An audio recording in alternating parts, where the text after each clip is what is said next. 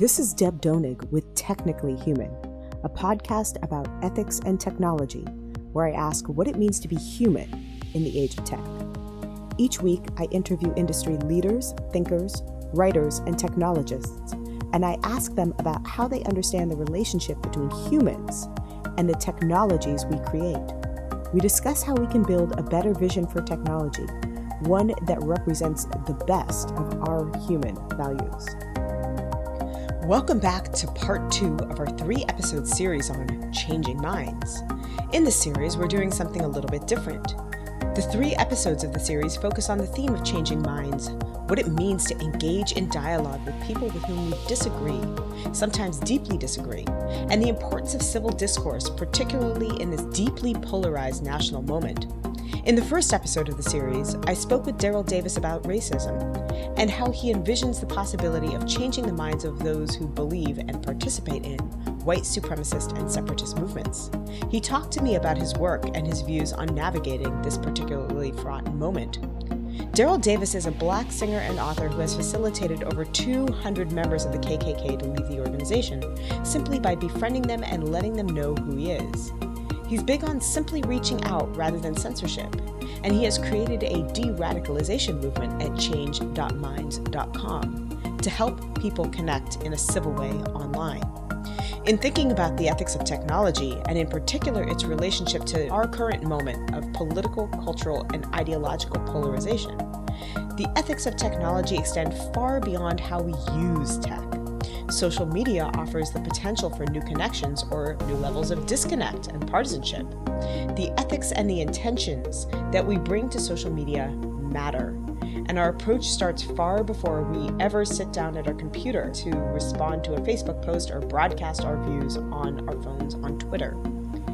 Those ethics start with how we imagine and how we practice civil discourse, how we think about meeting other folks where they are, considering the journey that led them to believe as they do.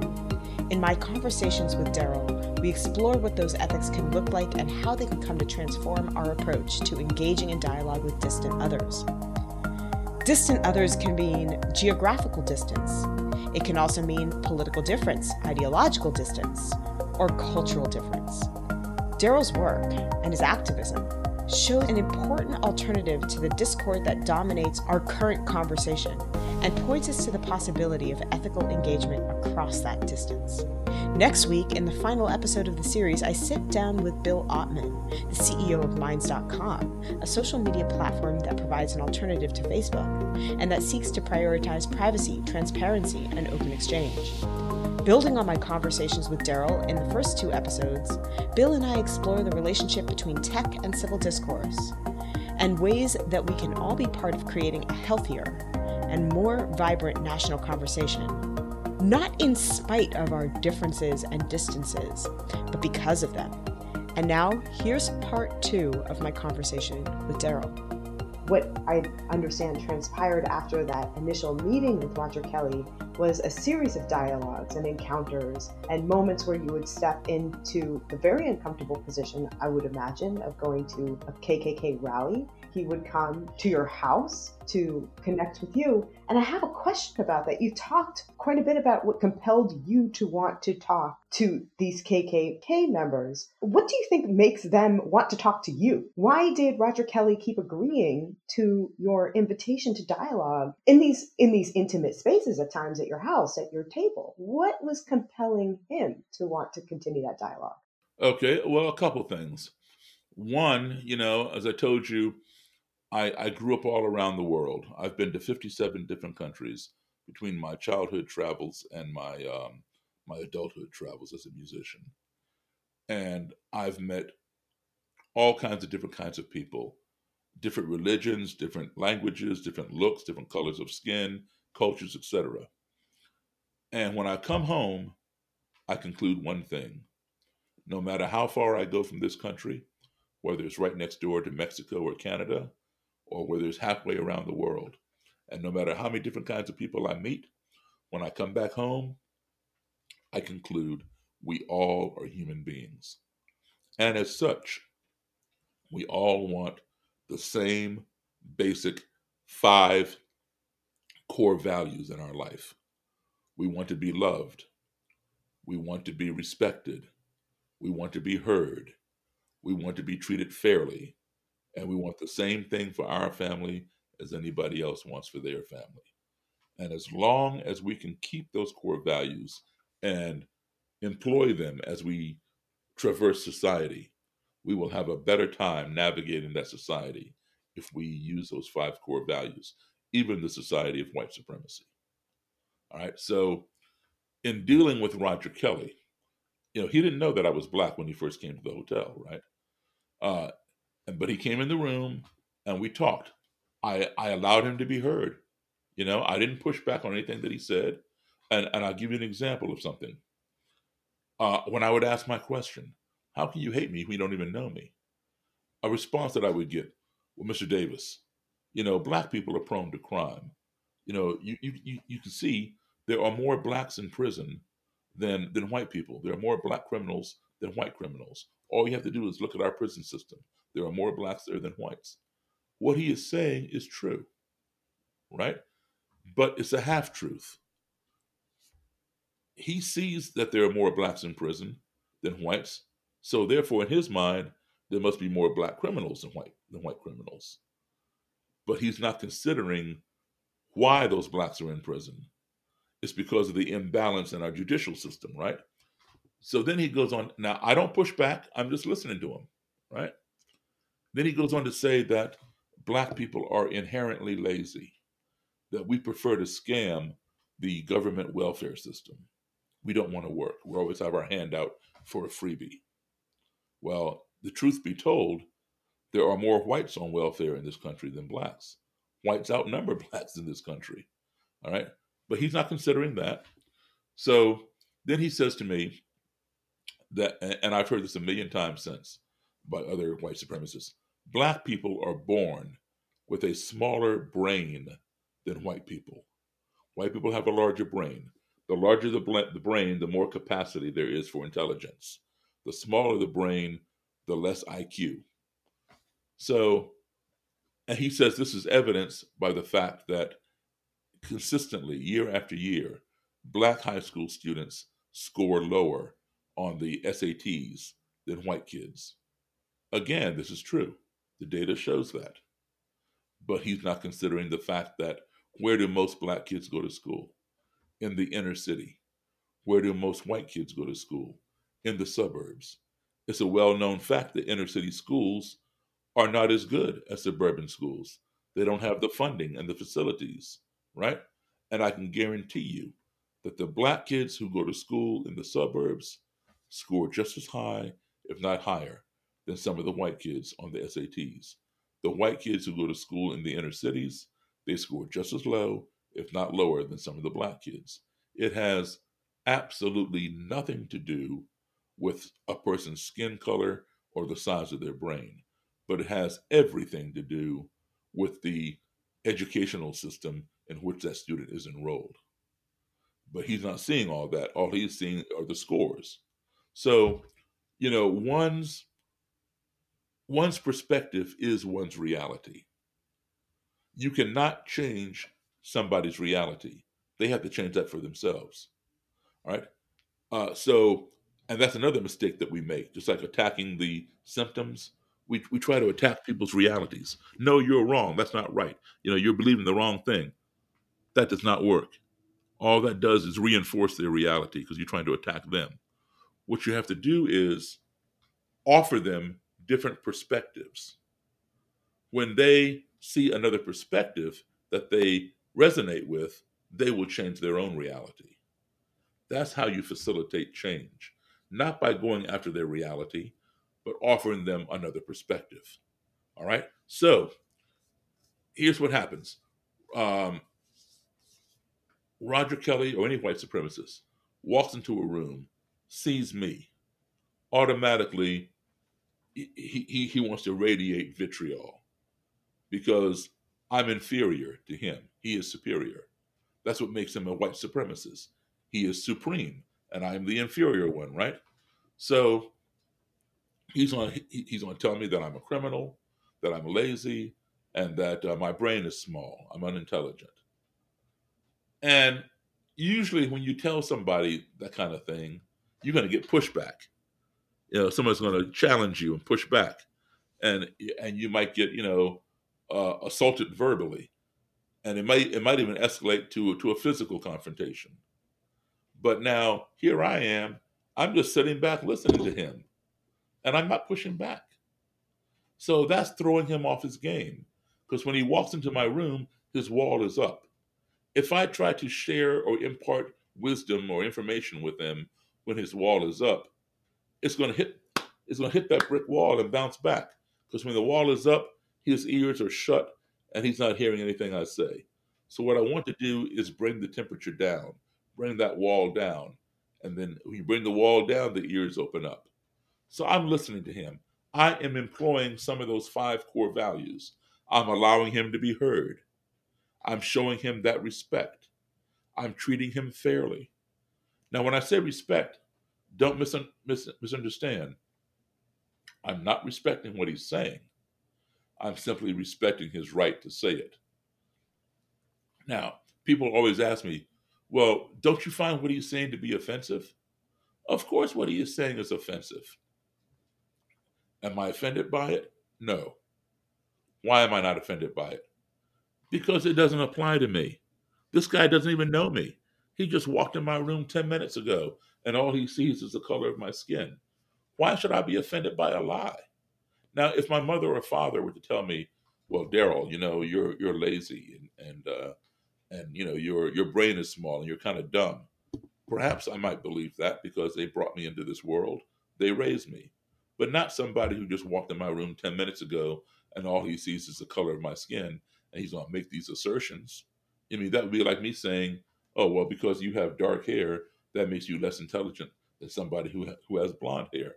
You're not, you might think I'm offending you, but you're not going to be offended by it. You know who you are. So you must always have your own self-esteem in check before you go into a room with somebody like that. Because if you don't have your esteem in check, they will tell you who you are. And depending upon how low your self-esteem is, you might walk out of that room believing them.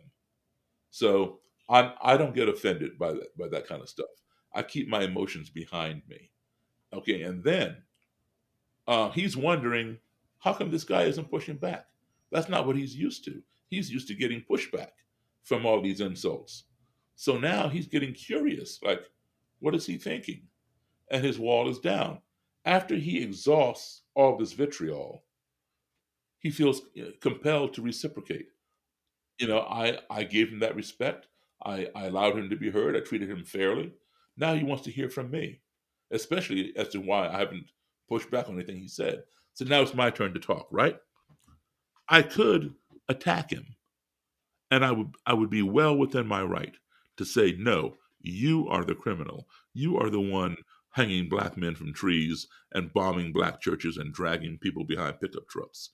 And I would be 100% correct because the Klan has a history of doing that. All right. But if I did that, the wall would go right back up because I'm attacking him.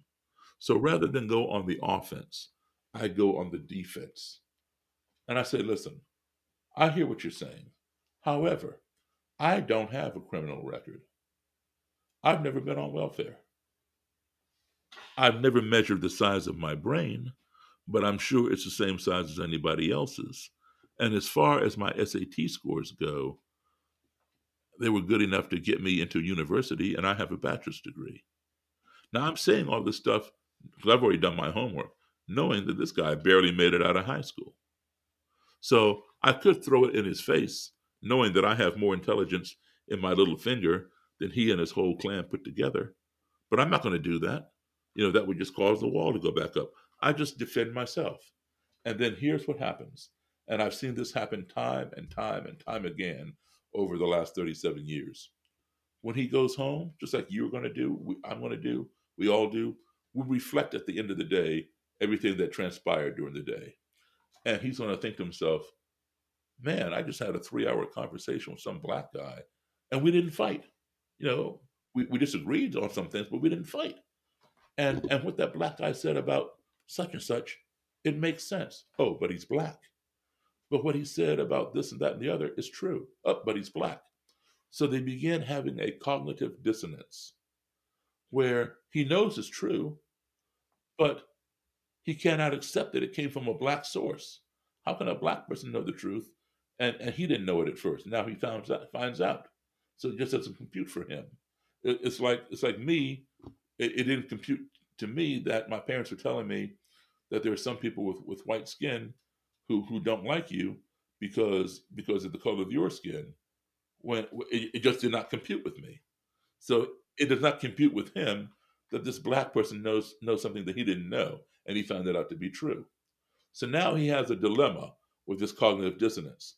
The dilemma is: do I disregard Daryl's skin color and believe this to be true because I know it's true and change my direction, or do I consider that he's black and continue living a lie?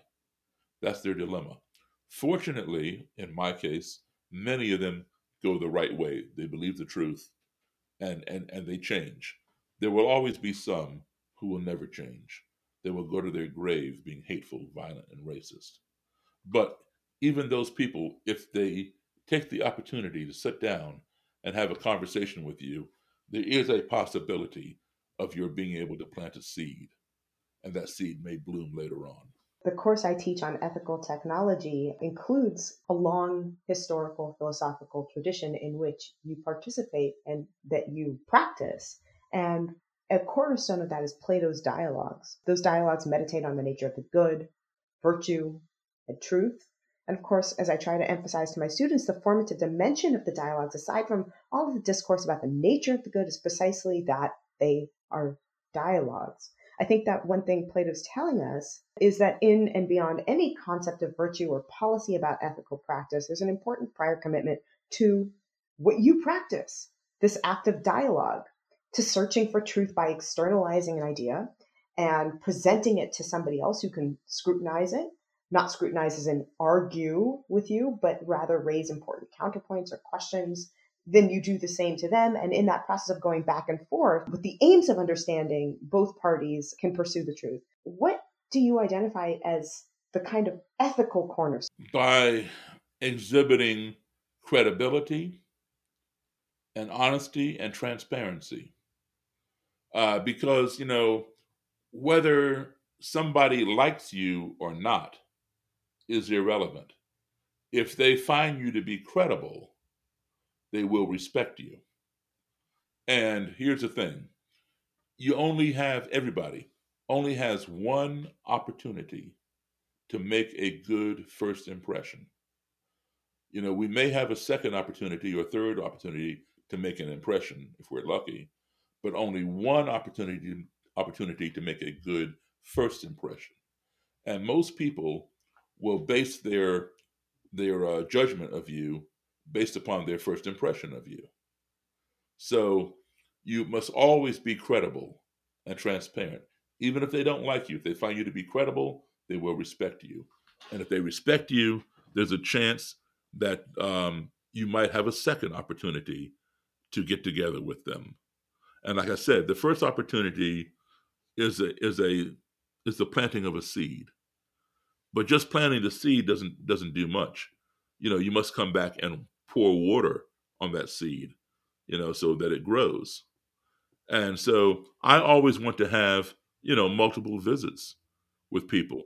I know people, I'm not trying to change somebody, but I've been the impetus for them to change. And that comes through multiple conversations. So, I want to be able to come back and visit with them on that kind of thing. So, like, for example, if somebody asks you out for a date and you go out with this person who you don't know, and they don't impress you that first time around, and they ask you out for a second date, you're probably going to find an excuse not to go. But if you're impressed that first time, you say, yeah, okay, that's cool. We know we can go out again in a couple weeks. So, I try to be credible. I try to make a good first impression because I want them, whether they like me or not because of the color of my skin, if they find me to be credible and transparent, and I say to them, hey, listen, I appreciate, the time you spent with me and everything you said. Give me a couple weeks just to process it, and then can I get together again with you in a couple of weeks and just reevaluate whatever? Yeah, okay, cool. But if they didn't like me, I made a bad impression that first time.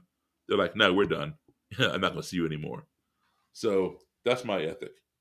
As I was reading some of your interviews and thinking about your work, it came to me that another way to think about this ethic or this point of dialogue and discourse, particularly with those who have a different point of view, is not only, I think, the vital search for truth, but also one, I think, essential definition of what we might call creativity. And what I mean by that is when we externalize a thought, and then when that thought encounters another thought, both thoughts become refined, they mold, they shape as they interact with one another. And out of that dialogue, we actually have our thoughts molded, or to use one other metaphor that's consonant with your work, harmonized. And I thought about this definition of creativity and this relationship between dialogue and creativity because you are, among many things, a jazz musician. Do you see a link between the value and practice of music in your life and the value and practice of dialogue?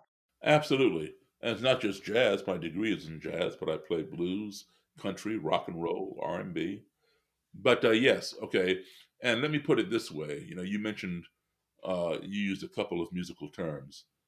Harmony, creativity, jazz. Jazz is based upon improvisation. That's creating something on the spot, and that's what I do.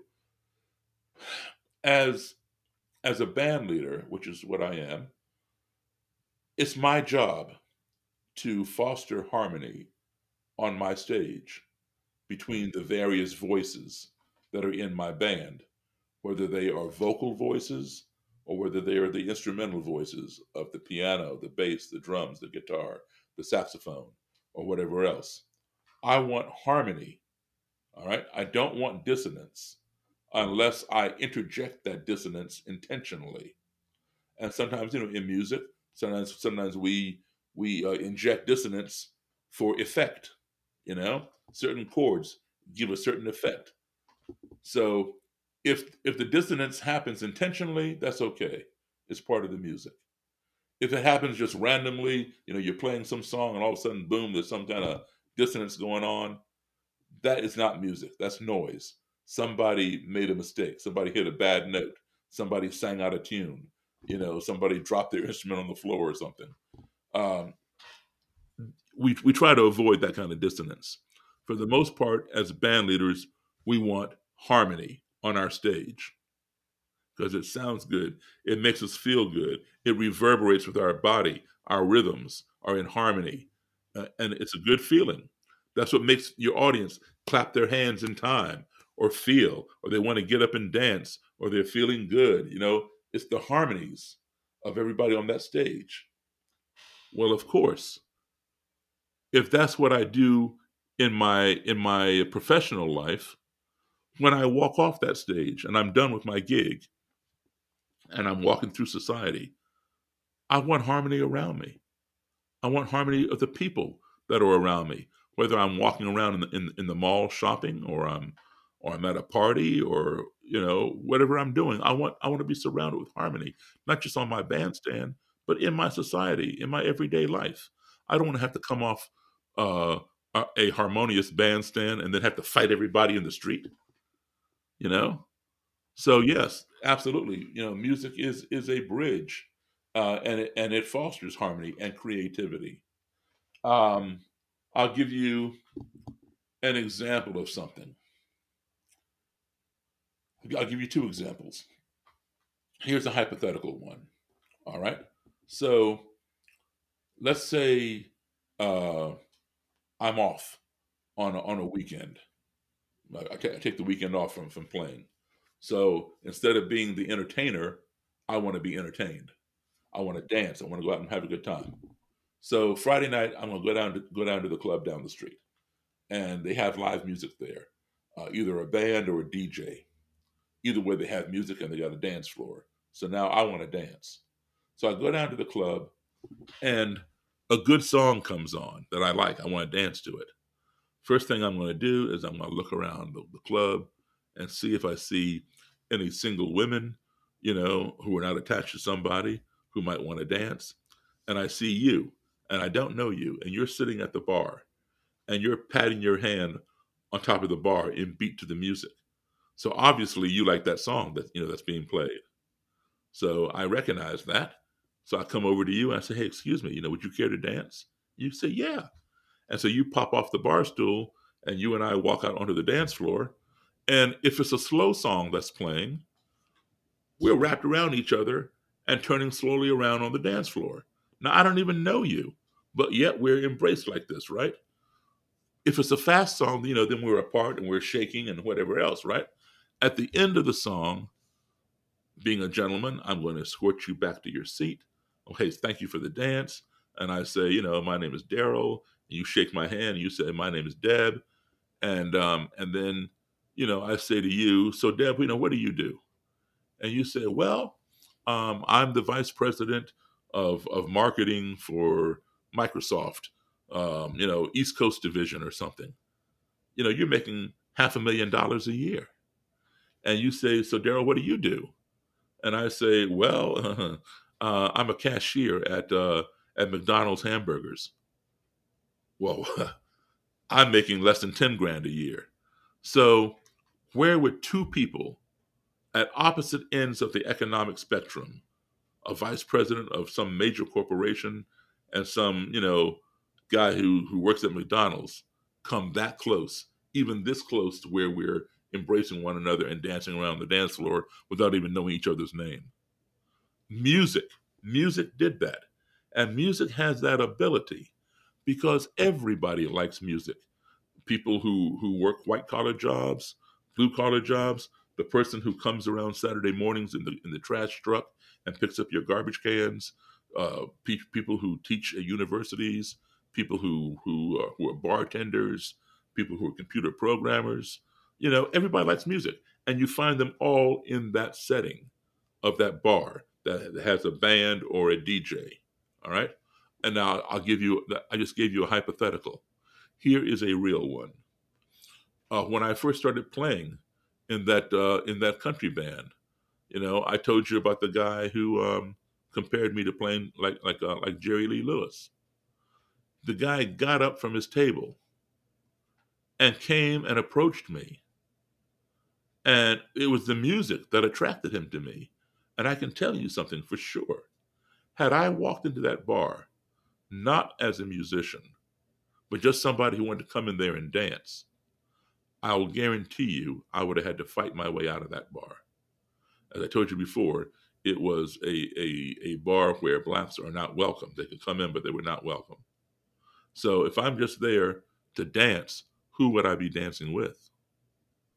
White women that are in that bar. And that would piss off a lot of people. So, the fact that I played that music that he liked so much is what attracted a Klansman to get up from his table and walk across the dance floor and put his arm around my shoulder and want to drag me back over to his table and buy me a drink. Music did that. I want to make sure we talk about the tech dimension of civil discourse, something that in the wake of the last 4 years has become an increasing concern for those who value civil discourse. I guess the question, or at least one question that comes up for me, inevitably in our contemporary environment, when we're so sequestered in our own truth bubbles and when we're so isolated because of this pandemic, and as we're increasingly able to self-select who we want to talk to, we're not connecting with people at bars. We're not connecting with each other to dance over music. We're sitting around in our own houses in isolation. And as we increasingly have the ability to choose exactly and only who we want to engage with, I guess the question that comes up is, how do we even connect with those who disagree with us? While for many, talking to an enemy would be a difficult challenge to start off with, the first challenge would be, how do you connect with somebody who may disagree with you? In our moment in particular of isolation. Okay, all you got to do is just go on Facebook and express an opinion. And I'll guarantee you somebody out there will disagree with you. And thus the argument starts. Do you find that that's a productive way of finding people to disagree with and a productive place to have that happen? Well, it's productive if that's your goal, to find people to disagree with. Sure. Because there'll be a million within an hour. I'll guarantee you. But all kidding aside, man, that is true. Mm-hmm. But it depends upon what are you looking to get to engage in. Are you looking to engage in exploring your opinions on abortion or on nuclear weapons, on global warming, on the war in the Middle East, or the current presidency? Did was the election rigged? I mean, these are all different topics, and that are hot topics. You have your opinion, and somebody else has an opposite opinion. So find out. Pick and choose a topic in which you want to engage in, and then go go on social media on some of these platforms and ask, say, hey, I want to talk about something. I want to know how you feel about such and such, and say you can even frame it as, I don't want to debate it, because as soon as you say debate, um, the walls go up, people put on the boxing gloves, and they're ready to go. Frame it as a conversation. Hey, I want to hear your ideas and your thoughts on the presidential election, or on the Capitol insurrection, or whatever the topic is. Frame it as a conversation. That way, the temperature is down, and people can talk back and forth. Of course, you are going to debate some issues, but when you frame it as a conversation, that term has less aggression to it than the term debate. There's a documentary that came out a few months ago called The Social Dilemma, and it shares a common belief that many others have expressed, that we're more polarized than ever. Now, I tend to be cautious about claims that we're living in a time that is different and exceptional, or more severe or extreme than others. I think we're probably not as polarized, for example, as a country as we were during the Civil War or Reconstruction, but I'm willing to be talked out of my position or corrected. Do you think that this is a time where we are more polarized than previous times here in the United States? And do you think that polarization is the consequence of the advent of technology in particular? Or is it just more evident now that we can see it on a daily basis? What do you think? Well, all of the above, and let me be specific. Technology has allowed us to have access to things a lot quicker. Sometimes we see things unfold on Facebook before they make the 6 o'clock or the 11 o'clock news. Somebody live streams something, or somebody reports something, or on Twitter, or on whatever, Instagram. There are all these platforms in which people get little tidbits of information, so they have this a lot quicker. And if it's negative information, it can create polarization. It can foster fear and things like that. So technology is a good thing, but it depends upon how it's being used, because it can be a bittersweet thing as well, sort of like fire. Fire can be a double-edged sword. For example, if you're cold, I can bring fire to your house and heat your house, and keep you warm. If I'm pissed off at you, I can bring fire to your house and burn your house down. So fire can be good, fire can be bad, depending upon whose hands it's in, and what intention is it's being used for. So that's the same thing with social media. The whole thing is really kind of new, and anytime you promote something that has positive consequences, somebody is going to figure out a way to exploit it to do just the opposite. It's like the cops have these radar guns, and they point them at cars that are coming down the street to see how fast you're going. And then, if you're exceeding a posted speed limit, they wave you over and they give you a ticket. Well, then, so how do we combat that? Well, we go out and we buy a radar detector that beeps, if there's radar in the area. And that way we slow down, but guess what? Believe it or not, the same company that makes the radar gun for the cops is the same company that makes the radar detector for the consumer. So that company is smart. They're getting money from both ends. Yeah, that's true. So this is how we have to view technology. There are people who exploit it, for their own greed purposes. They put things out there to cause people to think a certain way, to or if they want to sell something, they have these algorithms, that see what you look at, what you're attracted to, your conversations, and then they target you. music can do the same thing. Um, I majored in music, and you can get a degree in something called music therapy, and which is still kind of relatively new, even though it's been around for 30 years or something or more. It's still relatively new because we've just cracked the tip of the iceberg on it. There are certain kinds of music that are played in psych wards to keep people calm. There's certain kinds of music that can get your body going. That's why they use certain songs during aerobics class. In jail, if the prisoners are getting restless, they'll play certain kinds of music to calm you down. They play certain kinds of music in the dentist's office to keep you calm while somebody's drilling in your mouth. Don't think that the music you hear in shopping malls is just some random, Muzak system playing. Those instrumentals and those songs are designed to cause you to shop and spend money. So, technology and these platforms can do the same thing. And so, depending upon whose hands they're in and how they're controlled, uh, can determine how good they are, how bad they are. A lot of them now, I think, are coming under fire for determining who can be on those platforms and who gets kicked off or gets put in platform jail or something, suspended for a while.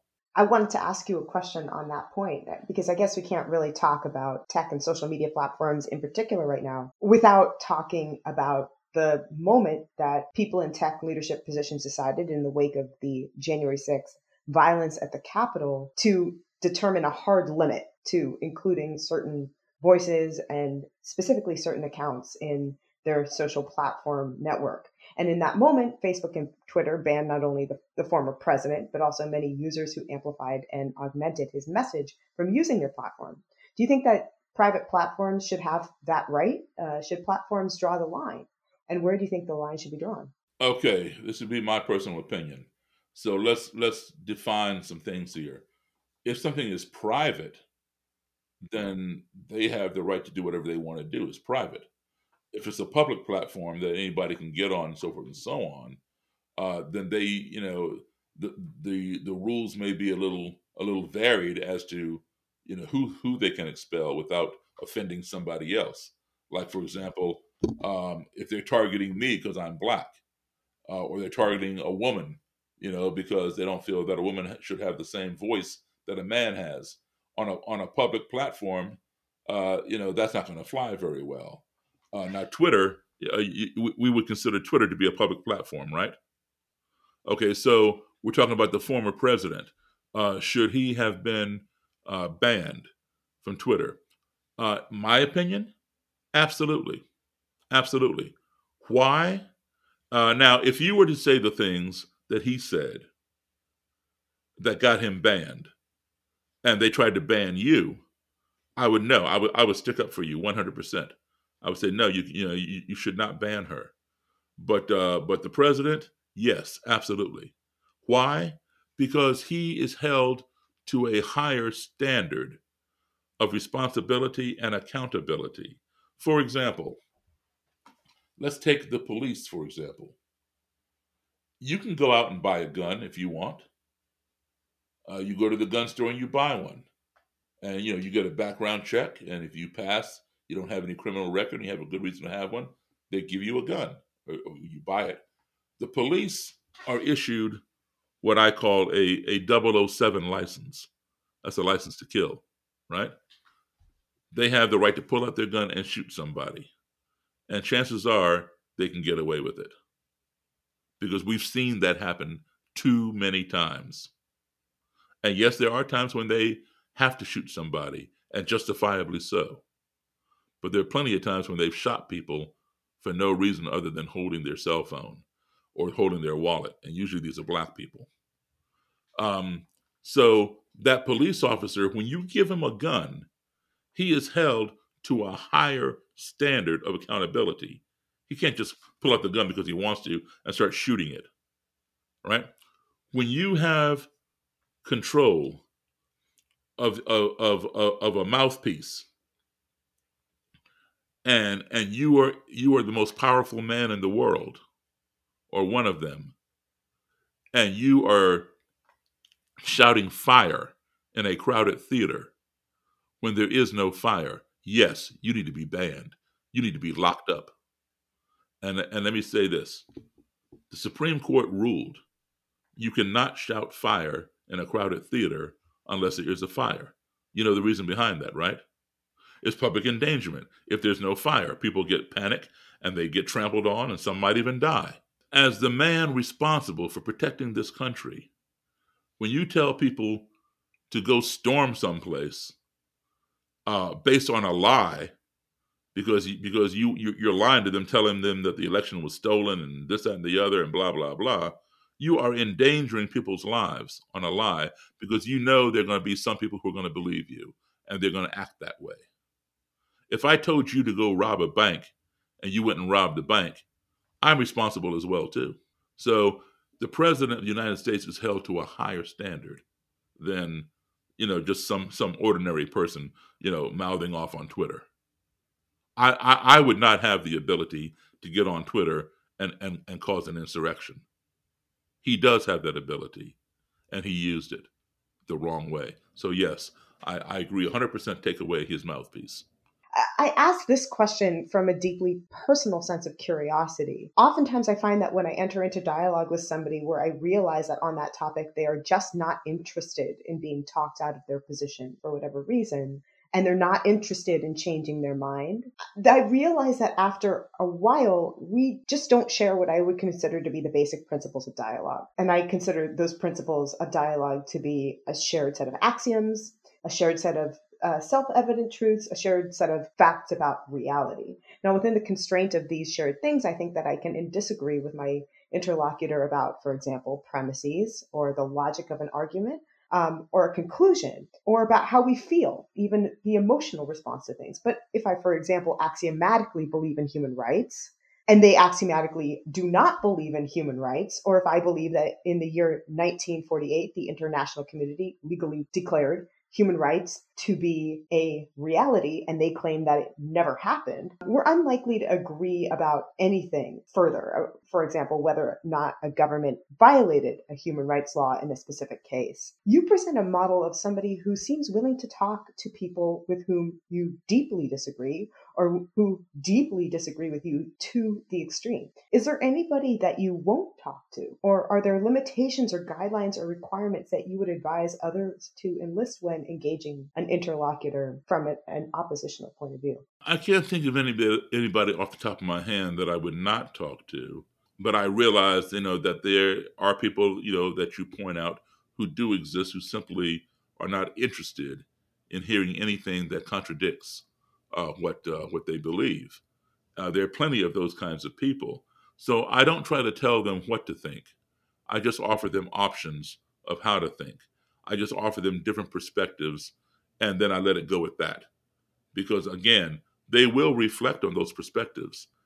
Perhaps not right where you are, right in that moment, but later on, perhaps that evening, perhaps next week, something will trigger it, and they'll begin thinking about it.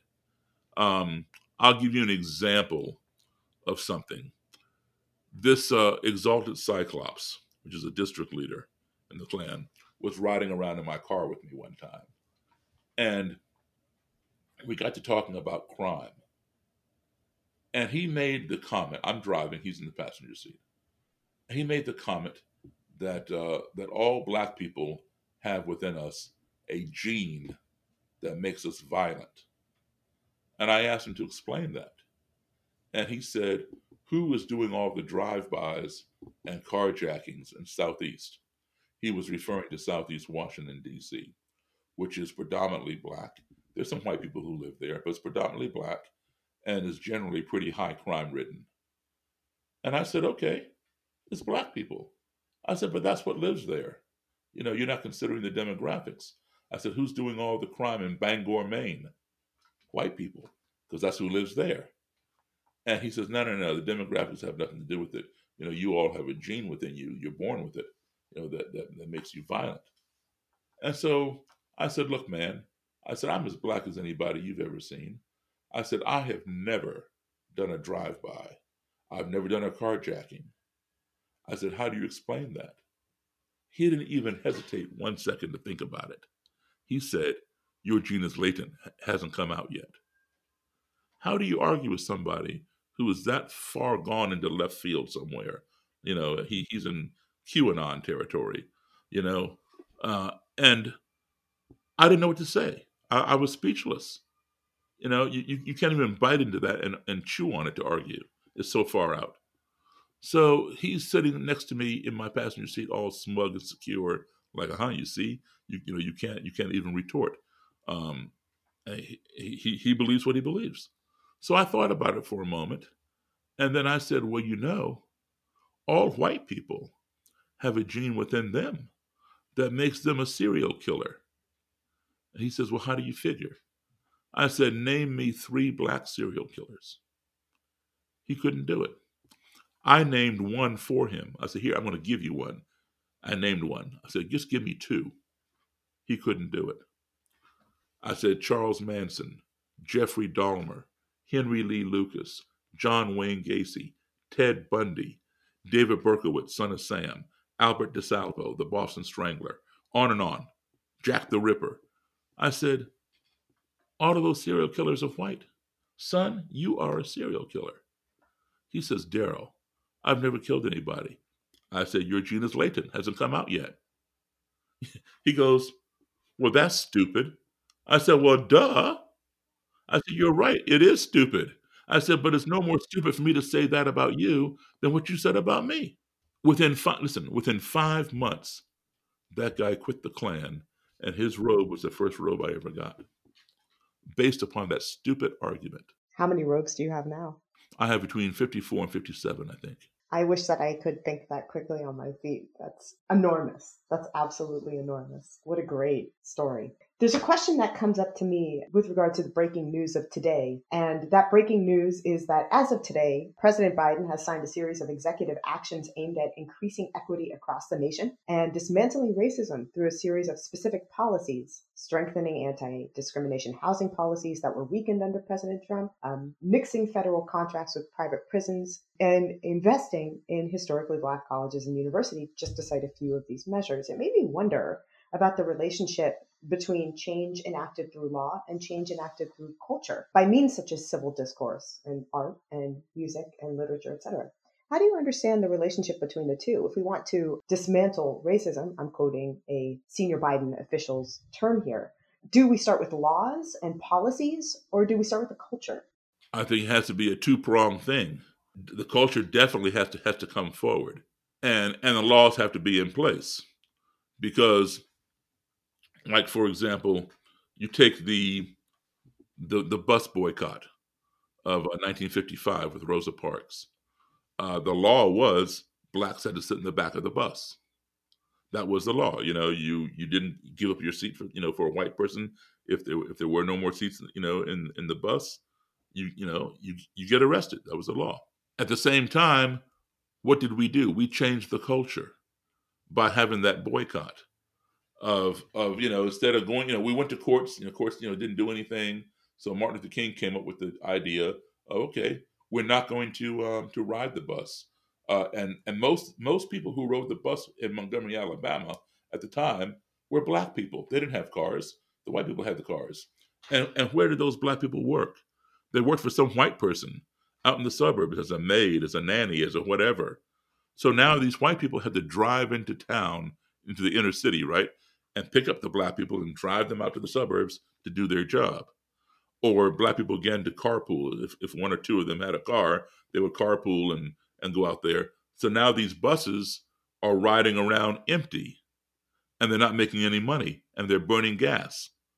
So the culture changed that.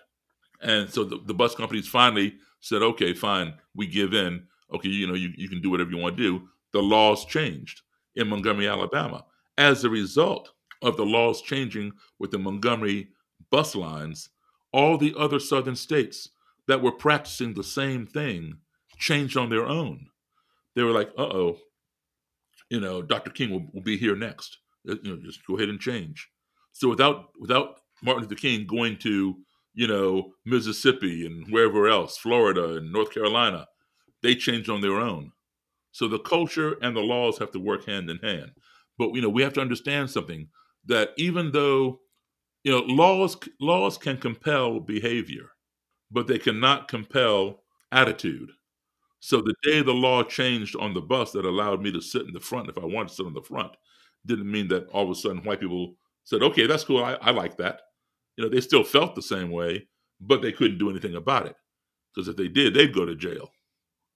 So the culture has to be there right alongside so that people are exposed to the culture and understand it and don't fear it. I mean, this is a really interesting question for me in particular because I come at my interest in ethical technology for a background in, on the one hand, law and on the other hand, literature. So I'm really interested in how these two intersect. But I think that this question becomes much more complicated when we think about law not as this abstract set of policies, but as an activity of enforcement. And I think the question that I'm asking here to you becomes much more complicated when we think about the role that legal structure, particularly the arm of the law that resides in law enforcement, as in the police, has played in contradistinction to combating racism, but rather enabling its activity on multiple levels. You talked about the link between the police and the Klan. How should we think about the law and law enforcement given the alarming number of links between the police and racism, sometimes as severe as having figures of law enforcement simultaneously participating in militant right-wing communities? Well, you have to go back to why the police were even created in the first place. The first police in this country were created for the sole purpose of monitoring slaves to make sure they didn't escape, the plantations and stuff. That's why they had laws saying that, no more than 3 or 4 black people could congregate together at the same time because they were worried that people were conspiring to escape or something. And of course, they were right because nobody wants to be enslaved, and it was the police job to monitor those people. And then, of course, it grew from that. There has to be more communication between police and the community in which it serves. The motto for the police across this country, they take an oath to what? To serve and protect. And that to me is just a little too open-ended. It does not say to serve who or to protect who. So in the black community, it's presumed they mean to serve and protect each other as opposed to the community. It's like, the Tea Party. We'd never heard of a Tea Party except for the Boston Tea Party back during the Revolutionary War. But then, a few years ago, during Obama's administration, a new political group came called the Tea Party. And they had and their slogan was "Take our country back. We're going to take our country back." That is a Klan slogan from 1954, when Brown versus the Board of Education desegregated schools.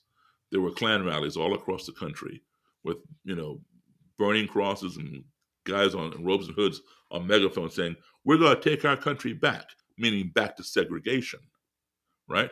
They didn't want things to be integrated. So now, years later, the Tea Party is using that same slogan. And I've questioned them. And I've said, why are you all using a Klan slogan? "Oh, no, we don't mean it like that." I said, "Are you aware that that is a Klan slogan?" Yeah, I've heard that, but we're using it in a different context. I said, "Look, you leave it open-ended. You don't say, take our country back from who, or take our country back to what. What am I supposed to think?" And I said, "Oh, well, Mr. Davis, what we mean is we're going to take our country back from the Democrats. We're going to take our country back to Republican rule." Okay, I can accept that. That's fine. Why not say that? But here's the problem. Jimmy Carter was a Democrat. Bill Clinton was a Democrat. Where was the Tea Party then? Where was Take Our Country Back then? Now, all of a sudden, a black man gets in the White House and you're screaming, "We're going to take our country back." It has a different implication now. So, that's what, where that serve and protect thing comes in. They don't say serve and protect who. And so we assume it's each other because we all are aware of the blue wall of silence or the blue code of silence where cops, protect each other. So there has to be more accountability for police, and there has to be, I'll put it this way. People always talk about two categories of police: good cops and bad cops. Now, don't get me wrong, I respect law enforcement. My father was one of the first Secret Service agents in this country. He wanted to be an FBI agent. And J. Edgar Hoover, who was a racist and a male chauvinist, among other things, was not hiring any blacks or any women for the FBI. So my father went to the Secret Service. And Harry Anslinger, who was the head of the Secret Service at the time, he hired 5 black men at one time. Those were the first 5 blacks to ever be on the Secret Service. And my father was one of those 5. And he rose up through the ranks as high as they would let a black person go at the time. But anyway, that was before he joined the Foreign Service. Anyway, so I have respect for law enforcement. But here's the problem. We only hear about these two categories, good cops and bad cops. There's a third category that nobody talks about. And I'll get that to you in a second. Anytime, there's some transgression that some police officer has committed, if it's a big major deal, the PIO, Public Information Officer, comes on TV, or the chief comes on TV and says, our officer feared for his life. He followed proper police procedure. Those are always the call words. He feared for his life. That gives him the right to draw the gun and fire it. And chances are he will get off. He will not be convicted of that. In the rare instances where the cop is convicted of wrongdoing and he's fired and terminated from the police force, then the PIO comes back on the air, or the chief comes on and says, well, in a department this large, we're bound to have a few bad apples. There are more bad apples than there are good apples. There are way more than a few. I'll tell you how it works. The third category. We all know what bad cops do. A good cop will not do those things, but the good cop will turn a blind eye to what's going on. The third category is the honest cop. The honest cop will not do those things, and the honest cop will tell. The honest cop will blow the whistle. He or she will break that blue code of silence. And therefore, the honest cop is in the minority. And why do other cops fear doing that? Because they fear retaliation, not from the criminals, but from their own kind. What happens is if they go on a call and their life is endangered, they call for backup. And so it goes over the airwaves. And the cops in the area hear that Officer so-and-so is in trouble. But Officer so-and-so is a snitch. So I'm not going to go respond. He's on his own. That's retaliation. Do you remember a movie called Serpico? Frank Serpico was his name. He's still alive. He was a real NYPD officer. He was an honest cop.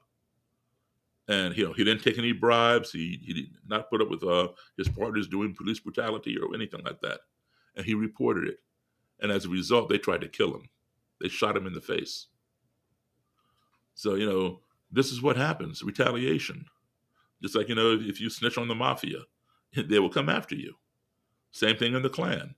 A lot of these people. So nobody likes a snitch. And so we need, there are, why I say there are more bad apples than good apples, because if there were only a few bad apples, then why don't all the good apples get together and get rid of those bad apples? If you're a team player, if you're on a basketball team or a football team, and one of the players isn't doing his job, everybody gets together and goes to the coach and says, hey man, so-and-so is not being a team player. Put him on the bench. So that's what the good players and team players will do. But these good cops are afraid to tell on the bad cops. So they just they don't participate in that activity, but they won't snitch because they fear that retaliation.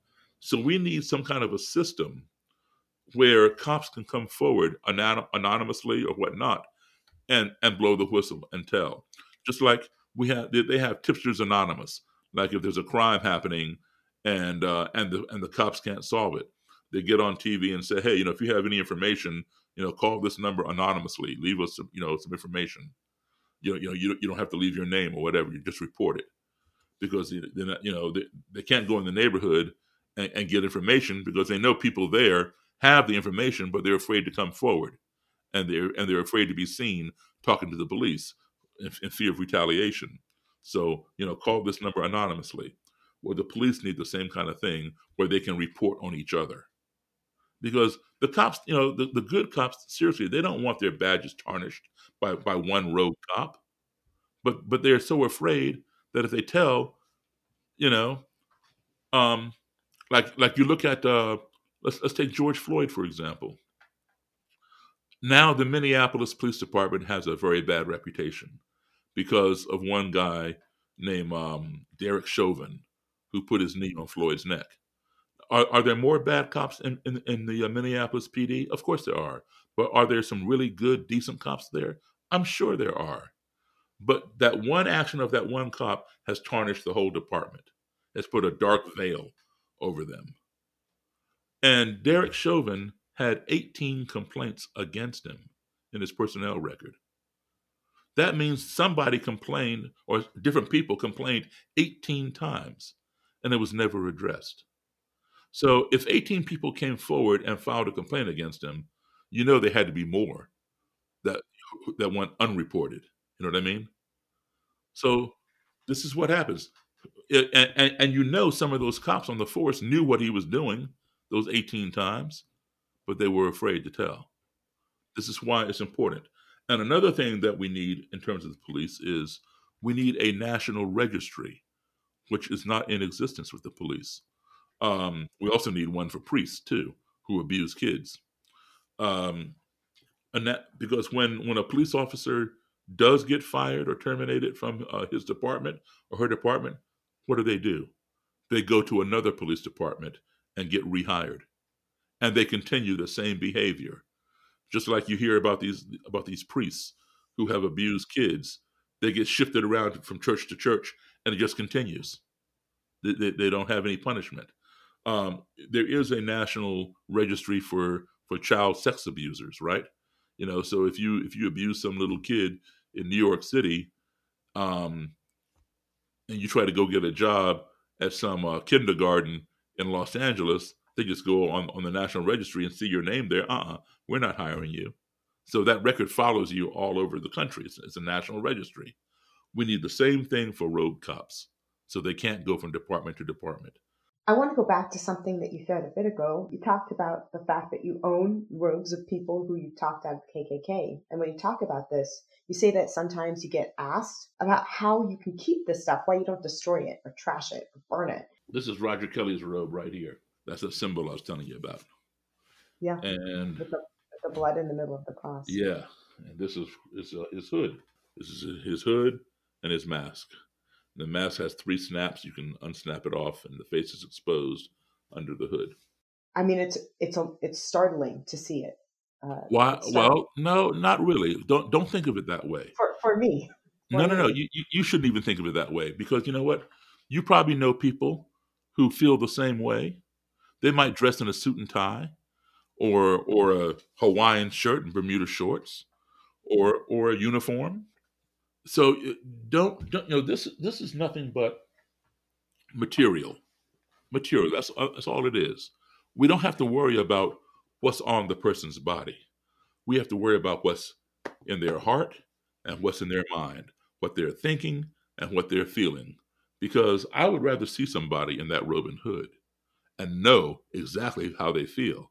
That robe and hood speaks to me. It tells me how they feel, rather than know somebody in a suit and tie or a police officer's uniform and just assume I know how they feel, and they're really stabbing me in the back.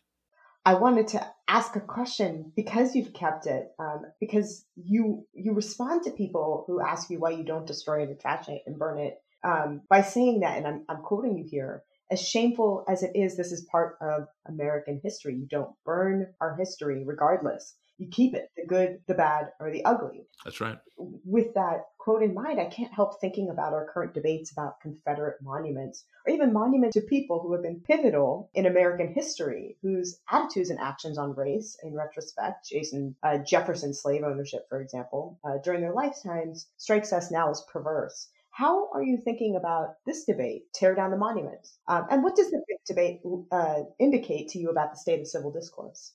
The Holocaust Museum, they have a lot of the shoes of the people who were put in the ovens and in the gas chambers and all that.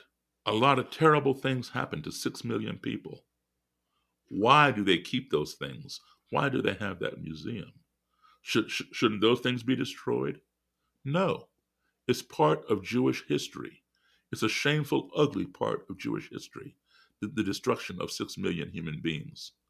But it's important that we see that and we learn from it so it's never repeated again.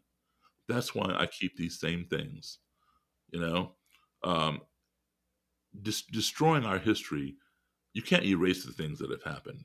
We need to learn from those things, so they should not be destroyed. They should be placed somewhere where people can be educated by them, so they don't repeat themselves. Now, to the monuments. Here's what I think. We went to war against Great Britain, and we won that war, which is why we celebrate the 4th of July.